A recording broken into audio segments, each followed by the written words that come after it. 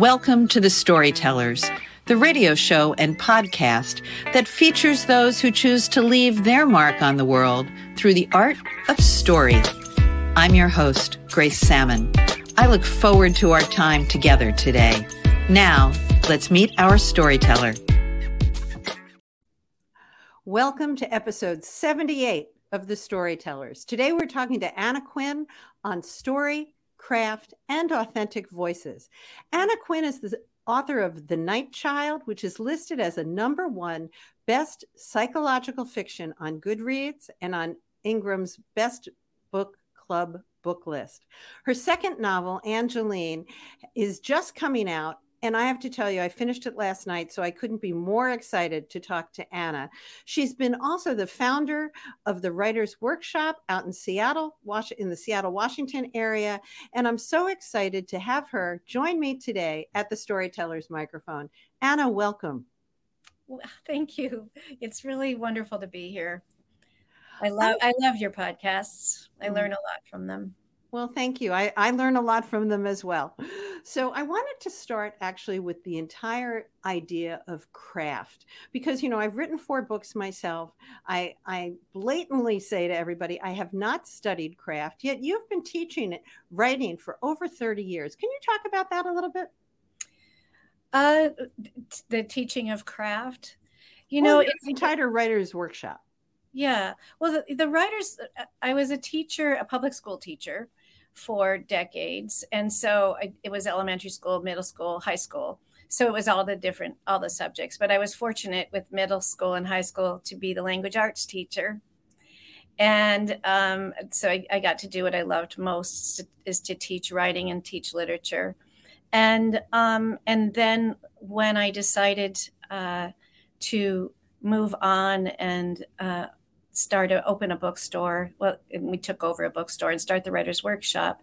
Then it was teaching adults. And I really believe that you can teach writing and everybody can learn, because people that come to the workshops really want to write and they want to get stronger in their writing. And of course, we all can all learn so much from each other.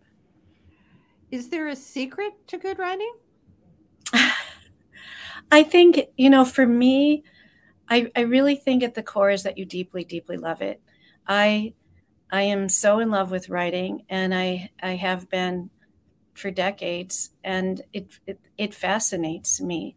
And I love every part of the process. I think that's the part I love the most, is the process. I love going into my imagination. I love language. I love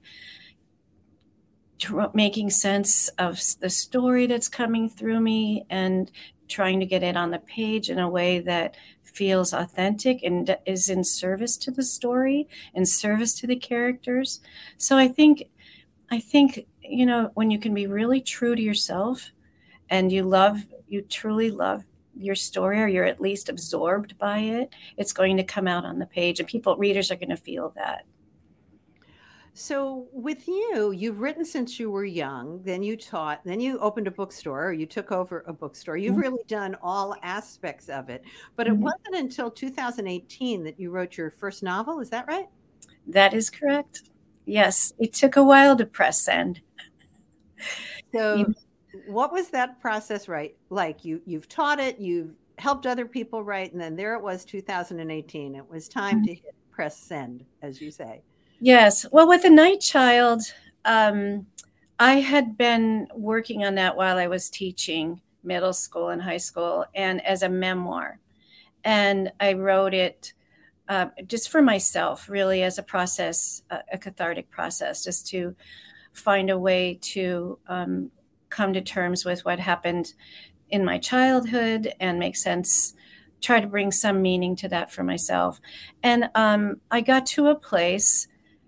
I decided if I haven't finished this by the time I'm 50, then I'm going to take a sabbatical and work full-time on writing. So I turned 50 and I had not finished the story. So that's when I took a sabbatical. We moved up to Port Townsend, and I began writing full-time, and until I opened the bookstore. But there came a point in writing the memoir where I felt like I needed something more from the story. I needed to look at it differently. And I began to experiment with different forms, because I know that form can bring up such different content. Poetry can bring up a different part of the story. Essay can bring up different parts of the story. So I experimented with each of those, and each offered me something. But it was when I moved into fiction that the whole story opened up, and I felt the flow was there. The story came out. I discovered that piece of my mind that had been shut down, and it opened up. So after that, then the story, The Night Child, happened all from that point as a novel, only took about a year. And then at that point, I went through writing groups, had editors, got an agent, publisher, and the rest just kind of kept moving. You make that part of it sound easy. Oh, it only took me. It is not. I know it's not. That's why I wanted to go back to it. I wrote it in a year. I got an agent. Then that part, but there were the 10 years before it. And it's a very dark.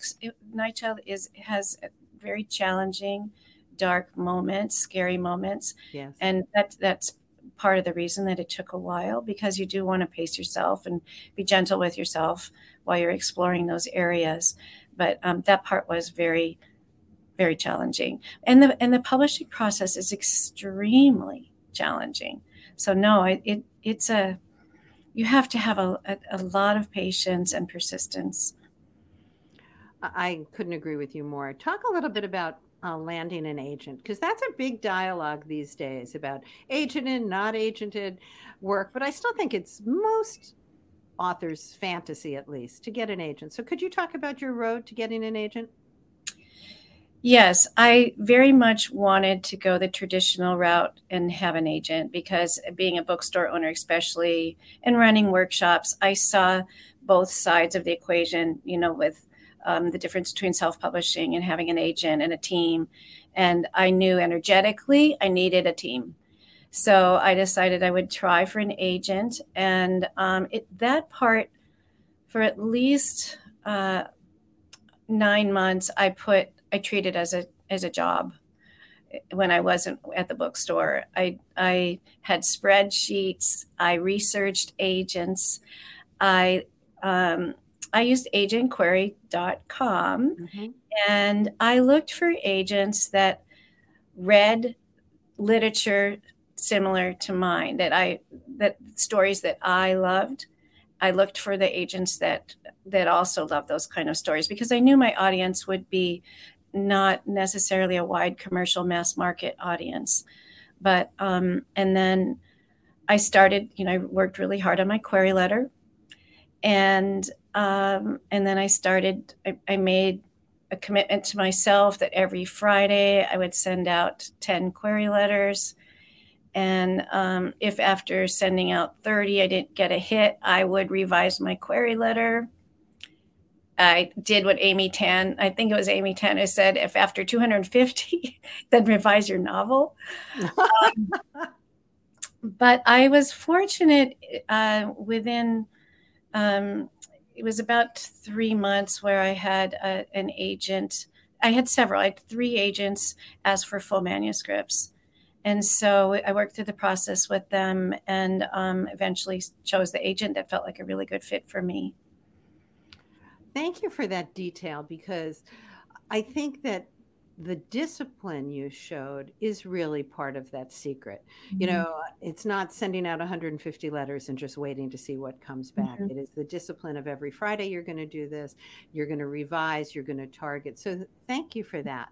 Now I want to jump right in, because you also said something that piqued my interest about not necessarily mass market with Night Child, which I can't wait to get back to, by the way. But last night I finished Angeline, and am absolutely delighted with it. So tell our listeners first about the story in general, and then I've got lots of things I want to talk with you about. Okay, well, the story is about a young woman who survives a tragedy, a car accident that kills her entire family. And she joins a cloistered convent, and she's living in Chicago. And she decides at that point to devote her entire life to praying for the suffering of others. And there comes a point after 6 years where the archdiocese runs out of money to keep the convent open. And she is sent to a very radical convent in the Pacific Northwest on an island. And this is where she has to face her past and come to terms really with her own self-limiting, kind of rather diminishing thoughts. So that's kind of the first layer of it. And then underneath, it's really about finding beauty in the broken places and belonging and why we believe what we believe. It's about the willingness to let go of what no longer serves us. It's about a community woven by women and women breaking free and living lives, fully realized lives of their own that aren't transcribed by men. So, where does that wisdom come from? Because it's such a delight to read your book. You know, I grew up Roman Catholic. I visited nuns who lived not cloistered but semi-cloistered. So I was right there with you. And then there's this transformation that happens. So where does that inner wisdom come from for you? Do you learn that through the writing? Well, you know, I really tried to get to know Angeline, and she came to, I grew up, I should say I grew up Catholic, and I spent a great deal of time with nuns, and I was very fortunate to have been surrounded by fairly, really extraordinary nuns. I didn't have any of, I mean, there were some that, you know, were challenging, but for the most part, our home was very close to a convent. And as a child, the nuns were very comforting to me. I think they knew that our home was challenging. And then I got to spend some time, quite a bit of time in the convent library with them. And that's where I was, besides my mother, I was very much introduced to literature. And so as they were a comfort to me. And then as a teen, I found them to be fabulously rebellious. And oddly, I was very taken with their lifestyle. And I did a very small discernment as a 17-year-old in a convent just to see if I considered, you know, perhaps it would be something I'd want to do. But at that point, I could not assimilate the misogyny I was learning about in the church. I could not reconcile it. And then, so, you know, as an adult, I did go on to teach a little bit in the Catholic schools. I was a principal in a Catholic school. It was almost like a relationship when you have a toxic relationship, or I don't want to say, or an unhealthy one. You keep going back because there's some very beautiful aspects of it. There's so many parts of the Catholic religion, as you could see through Angeline, that I really loved. And then there's parts I loathed. And so I think out of processing all that throughout my life, that's what I hope came through in Angeline, is just her struggle with that. Oh, I think it does. And I think that gets back to that earlier question that I asked about where does this kind of wisdom come from? There were certain lines in the book that I loved. You described one of the nuns as the Gloria Steinem of nuns. And I laughed out loud because I think that for those people who, even if you grew up within the Catholic Church, and I spent lots of time with nuns as well, even though they were very obedient to not only their mother superior, but to the bishop and to the parish priest, if they happened to be parish bound nuns, they had this theology of liberation, if you will. They were, in so many ways, the forerunners of the women libs moment, which I always found is such a dichotomy. They were living in this structured, humble way, yet they were also the women who were lifting up women's voices in unique ways. And I thought that you really captured that well, and I was grateful that you did. In your book, you go back to that narrow market. There was a point in reading it where I wondered if your audience was going to be too narrow, that, you know, unless you grew up in the Catholic Church or knew about nuns, you might not resonate with this book. But I don't think that's at all true. But is that something that you worried about at all? I really challenge myself to not think about the market while I'm writing. I think it's a very slippery, dangerous slope, and I think it can block your creativity. So I just try to stay very true to the story that's coming through me, and I really trust it may resonate with whoever it resonates with. That's who it resonates with, and I really teach myself to be okay with that. I think because there are larger threads in this, I think the themes of survivor's guilt, the themes of how our identity is shaped through, especially with grief and loss. I mean, really, that's such a big theme in Angeline, is how does she deal with this loss of her family, and how does she move forward? And I don't want to, it's hard to talk about a book people haven't read because you spoil it, but there's a reason she has such guilt about losing her family. So it's very much about that. And many of us have gone through loss, clearly, and are grieving beloved family and friends. So it's how she decides to navigate that. And in the beginning, she really kind of sentences herself to that cloister. That it feels like, even as a writing it, and even as a reader, I would feel like she sentenced herself to prison.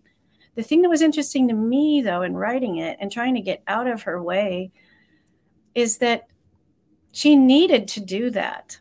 So it wasn't for me as the writer to say what I hoped she would forgive herself. I hope she would open up, but I had to still stay with her, and she needed to do it the way that she was doing it. I love that you talk about the story coming through you. There's also, I can't remember if it was in a review or maybe within the book itself, that where you really talk about how it's both harrowing and healing. And I liked that juxtaposition of how we can be so broken and yet we find this way to heal. One of the things, in my own book, The Eves, I talk about is this whole idea of constantly being reinvented. And that's such a theme in your book, this reinventing of ourselves. And sometimes that's thrust upon us. Angeline certainly doesn't want to wind up in this other convent. But talk a little bit about that as a theme. That her moving beyond where her constriction. Well, I think everybody evolves in the story, which is one of the delightful things. That one of the pieces I love is your epilogue. I thought your epilogue was brilliantly written, so we do know where different characters that we may have lost touch with at certain points in the book wind up. So I get a sense that transformation and reinvention was very important to you in this book. Is that right? I was hoping that would happen for Angeline. The more I got to know who she was, it was, I'm not sure where she would be without Sister Josephine in the very beginning, because Sister Josephine, over time, the 6 years that she was with Angeline in the cloister, clearly picked up on the fact that this wasn't a healthy place for Angeline. She knew that she wasn't in there for the right reasons, really. because, to become a nun, you go through the very intense psychoanalysis and questioning, and people, you want to be in there for the right reason. And I think for that reason, and also that Sister Josephine loved Angeline and wanted her to heal and knew a little bit about her background, she knew to send her to this new place and required of her to take this leap of faith into a place that she might never have chosen on her own. And so I learned from that is sometimes we don't ask for help. We don't even know that we need to ask for help. And so that's where the people around us are so critical in helping nudge us or work with us so that we might try a different way to understand our grief. Well, your story is, if I had to write one word, it would just be so compelling. It was such a compelling story. And I just am so grateful that you came across my radar. The book is out in February 2023. What's next for you? Well, I'm working on the third novel, and I won't be working on it this month because of the release, but I'm very excited about it. It's different. It's historical fiction. And but the themes, I think I will always be visiting the themes or exploring the themes of identity and nature as a place of transformation, nature as sanctuary. So I love writing it. It's very different to write. It takes place in the 1540s. Very different to write in another time period because there's so much research involved. And but I love that. So. Anna, I would love to talk to you for the rest of the day. When the new book comes out, please contact me. I'd love to talk to you again. Everyone, I highly encourage you to find The Night Child, which I've just begun, and Angeline, which I finished last night. Anna, thank you for being on The Storytellers today. Oh, thank you so much. This has been a copyrighted episode of The Storytellers by Grace Salmon and Authors on the Air, Global Radio Network. That concludes this episode of The Storytellers. I'm so glad you could be part of the story today. I hope you share the stories, tell your own, and come back for another episode, because when our stories are told, everything changes. I'm Grace Salmon.